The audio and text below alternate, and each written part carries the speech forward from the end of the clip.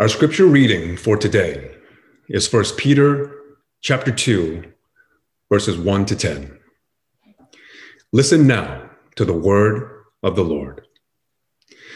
So put away all malice and all deceit and hypocrisy and envy and all slander. Like newborn infants, long for the pure spiritual milk, that by it you may grow up into salvation, if indeed you have tasted that the Lord is good. As you come to him, a living stone rejected by men, but in the sight of God chosen and precious, you yourselves, like living stones, are being built up as a spiritual house, to be a holy priesthood, to offer spiritual sacrifices acceptable to God through Jesus Christ. For it stands in Scripture, behold, I am laying in Zion a stone, a cornerstone, chosen and precious, and whoever believes in him will not be put to shame. So, the honor is for you who believe, but for those who do not believe, the stone that the builders rejected has become the cornerstone, and a stone of stumbling and a rock of offense. They stumble because they disobey the word as they were destined to do. But you are a chosen race, a royal priesthood, a holy nation, a people for his own possession, that you may proclaim the excellencies of him who called you out of darkness into his marvelous light. Once you were not a people, but now you are God's people. Once you had not received mercy, but now you have received mercy. The word of the Lord. Thanks be to God.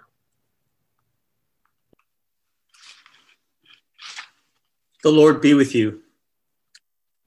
The Lord bless you. Thank you. It's good to see everyone. Thank you for making it on time this morning. I wasn't sure if everyone would remember to be here an hour early, so it's good to see everyone. And again, I want to remind you that immediately following our service today, we will have the beginning of our Lenten FG, and so I hope you will all stay and participate in that. Please pray with me. Lord, we thank you again for this day as we now enter into this first Sunday of the Lenten season. Help us to remember the cross, to remember your suffering as we journey together now toward Easter. And now as we hear your word, O Lord, help us to listen with attentive hearts, with a willing spirit, that we may know your word for us, and in that word, find our lives. We ask these things in Christ's name. Amen. So today is the first Sunday of Lent. As you know, Lent is a time for self-reflection, 40 days of soul-searching and contemplation as we journey to the cross in preparation for Easter. The word Lent itself is related to lengthen, because Lent begins as the days begin to get longer and lengthen with the approaching spring. So even though Lent carries a gloomy reputation of fasting and giving up of chocolates made worse by the pandemic, Lent is ultimately hopeful as it looks toward the lengthening of days into the resurrection of our Lord Jesus Christ.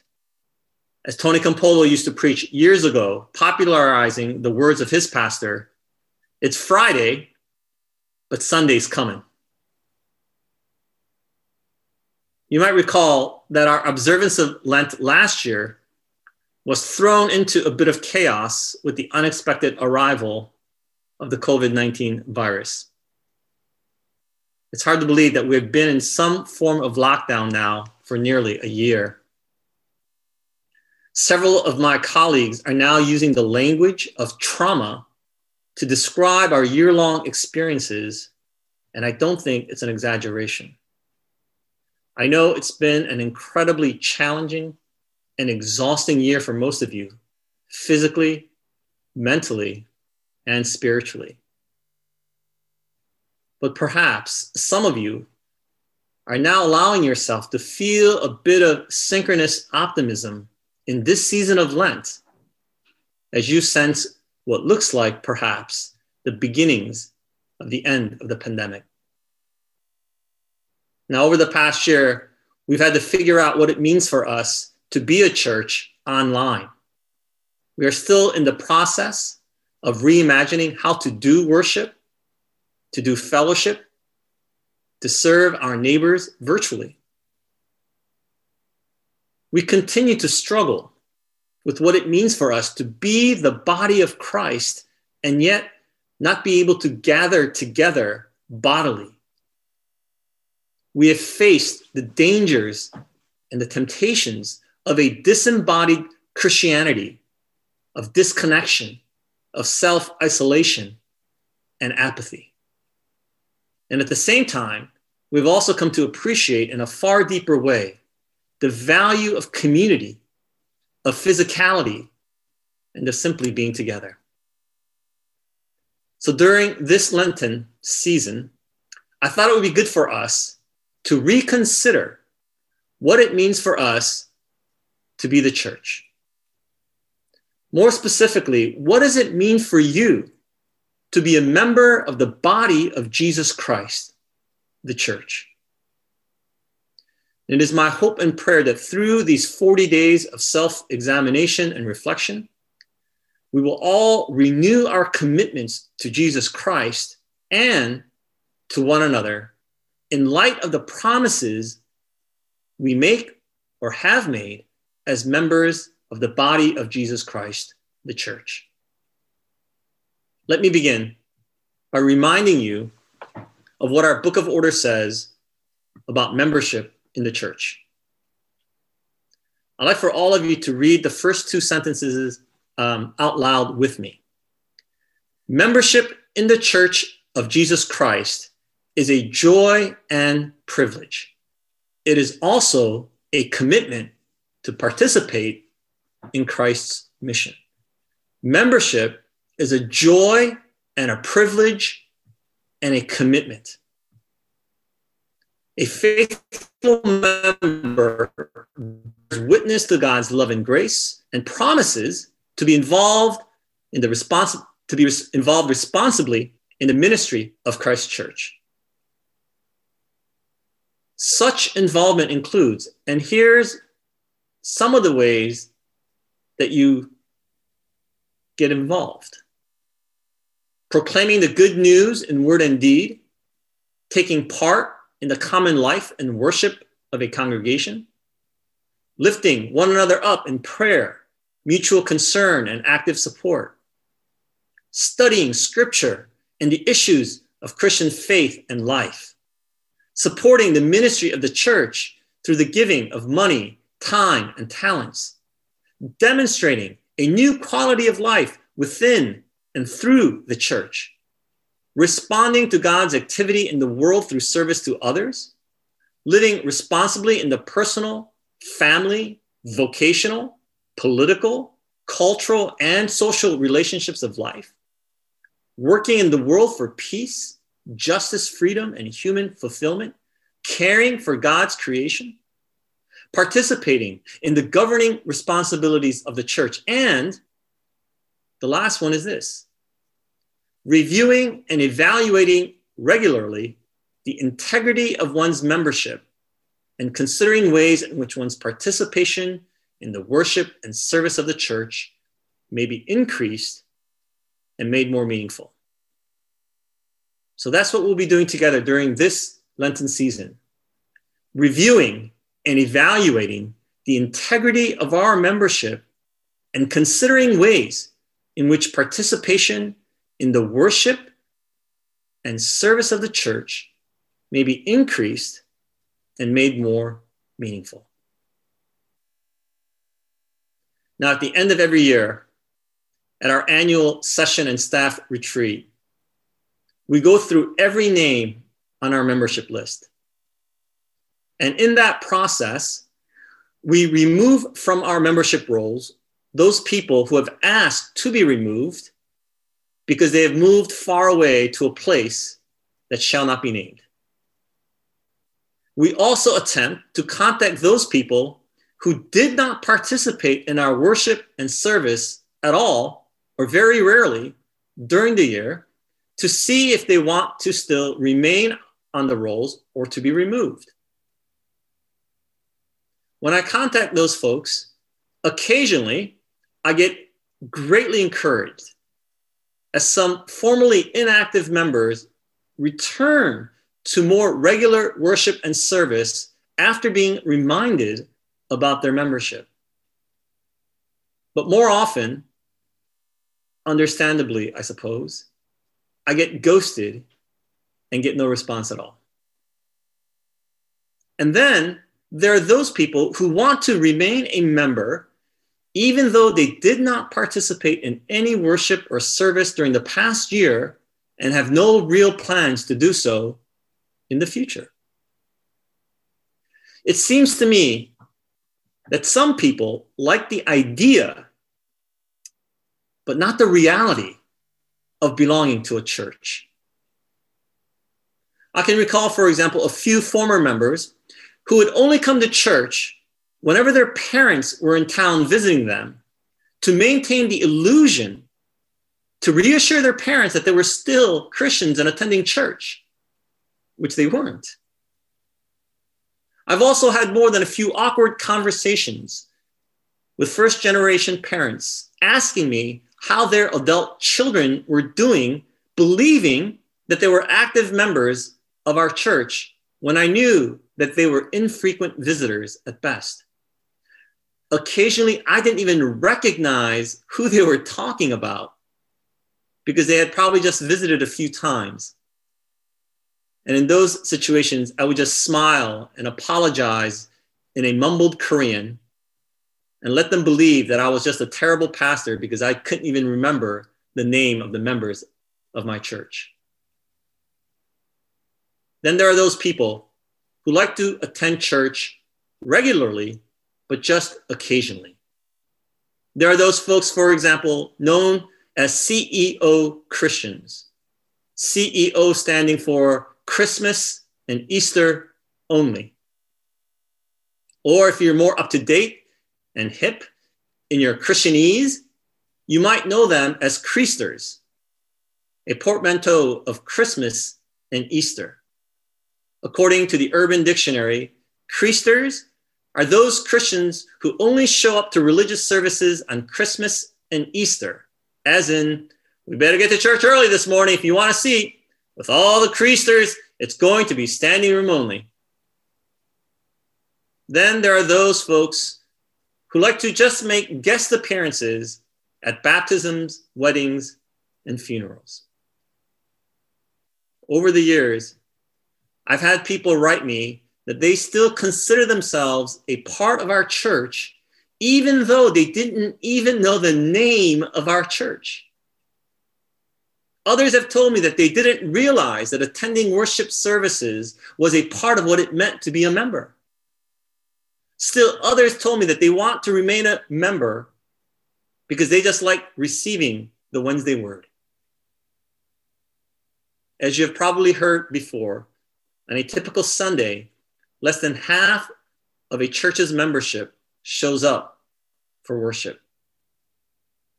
It's quite saddening for me to think about this because it means that people either forgot or never understood what it means to be a member of a church.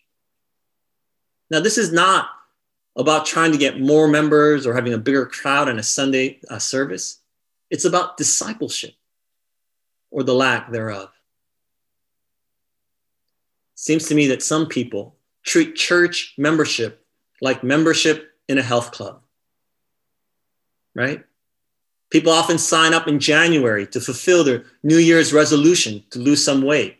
They go faithfully for a few days or perhaps for a few weeks. But by February, many people get busy with other commitments and they stop going, but they keep their membership. Even though they never go, they keep telling themselves that they will start exercising again regularly soon. Why? Because they tell themselves, and perhaps others too, that they are the kind of person who takes care of their health with disciplined exercise. A few of my minister friends have told me that some people in their churches want to keep their membership because they want to have a Christian funeral, as if faith only matters in death and not in life. And still, a more recent phenomena is that people hop from one church to another, taking whatever is useful for themselves without giving anything back. They like the small group in one church, the preaching in another, the pastoral care in a third, the VBS in a fourth, the praise band in a fifth, and the youth group in a sixth. That's an exaggeration, of course, but people shop for a church or church programs from a church as if it were a menu, and they pick a la carte. They take and consume promiscuously without any sort of commitment to any one body. In the coming weeks, as we review and evaluate the integrity of our membership, I hope you will consider ways in which your participation in the worship and service of the church may be increased and made more meaningful. So today, let me just share with you what it means to be a member of a church. In our reading today, Peter says that we are to come to God as living stones because Jesus Christ is the living stone. And not only is Jesus the living stone, but Peter says he's the cornerstone, the chosen and precious stone, the stone of offense or a stumbling block. Jesus Christ alone is the foundation of our living and of our living together. We are each connected to Jesus Christ in his life, his death, and his resurrection, and therefore we are connected one to another. And God himself is building us up together as a spiritual house. You and I can have no life apart from the living stone, Jesus Christ, and therefore no life apart from one another. The Christian life is singularly Christ-centered and intensely community-oriented. Peter gives us this beautifully multifaceted description of what it means to be a member of the church, the spiritual house of God. You are a chosen race, a royal priesthood, a holy nation, a people for God's own possession. Once you were not a people, but now you are God's people. Once you had not received mercy, but now you have received mercy. We were once not a people, but now we are God's people. We are God's people by the mercies of God and the righteousness of God.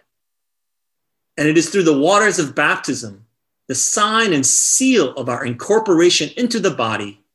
And God has declared that you and I are linked inseparably to Christ and to one another. As the Apostle Paul wrote to the Corinthians, now you are the body of Christ and individually members of it. To follow Jesus Christ is to be a part of a community of faith. There is no other way.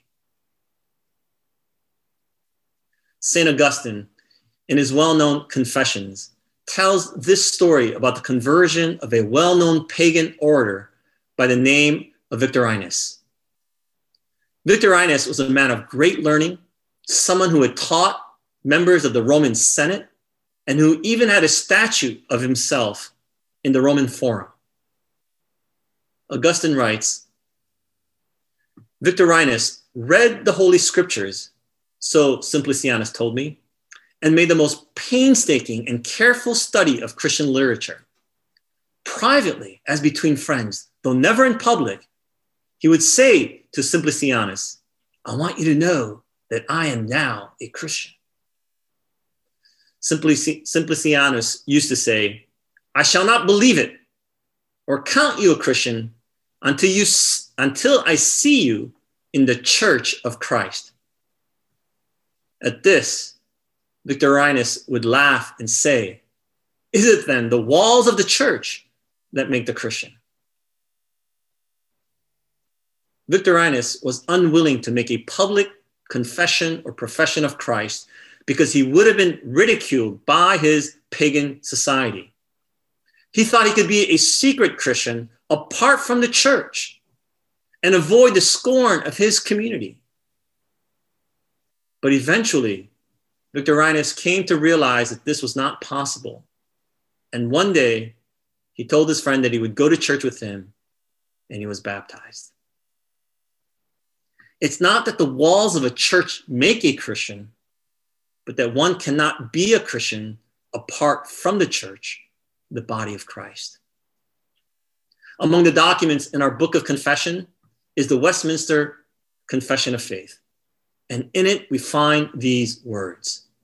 The visible church, not the invisible church, but the church that you see, the concrete, the real church, consists of all those throughout the world that profess the true religion and of their children.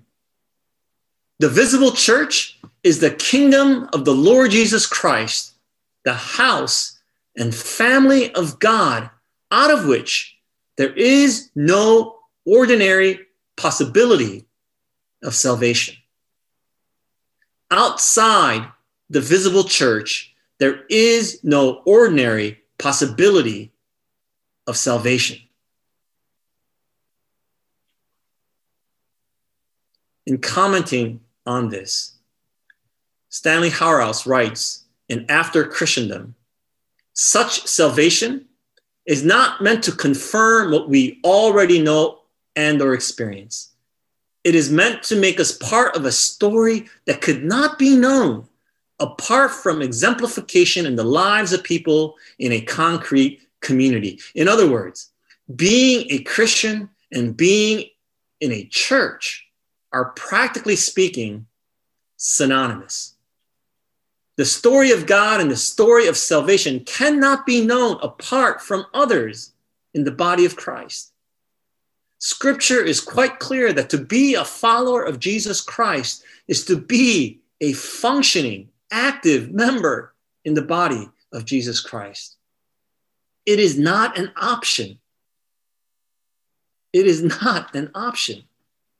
Biblical writers could not even conceive of such a possibility.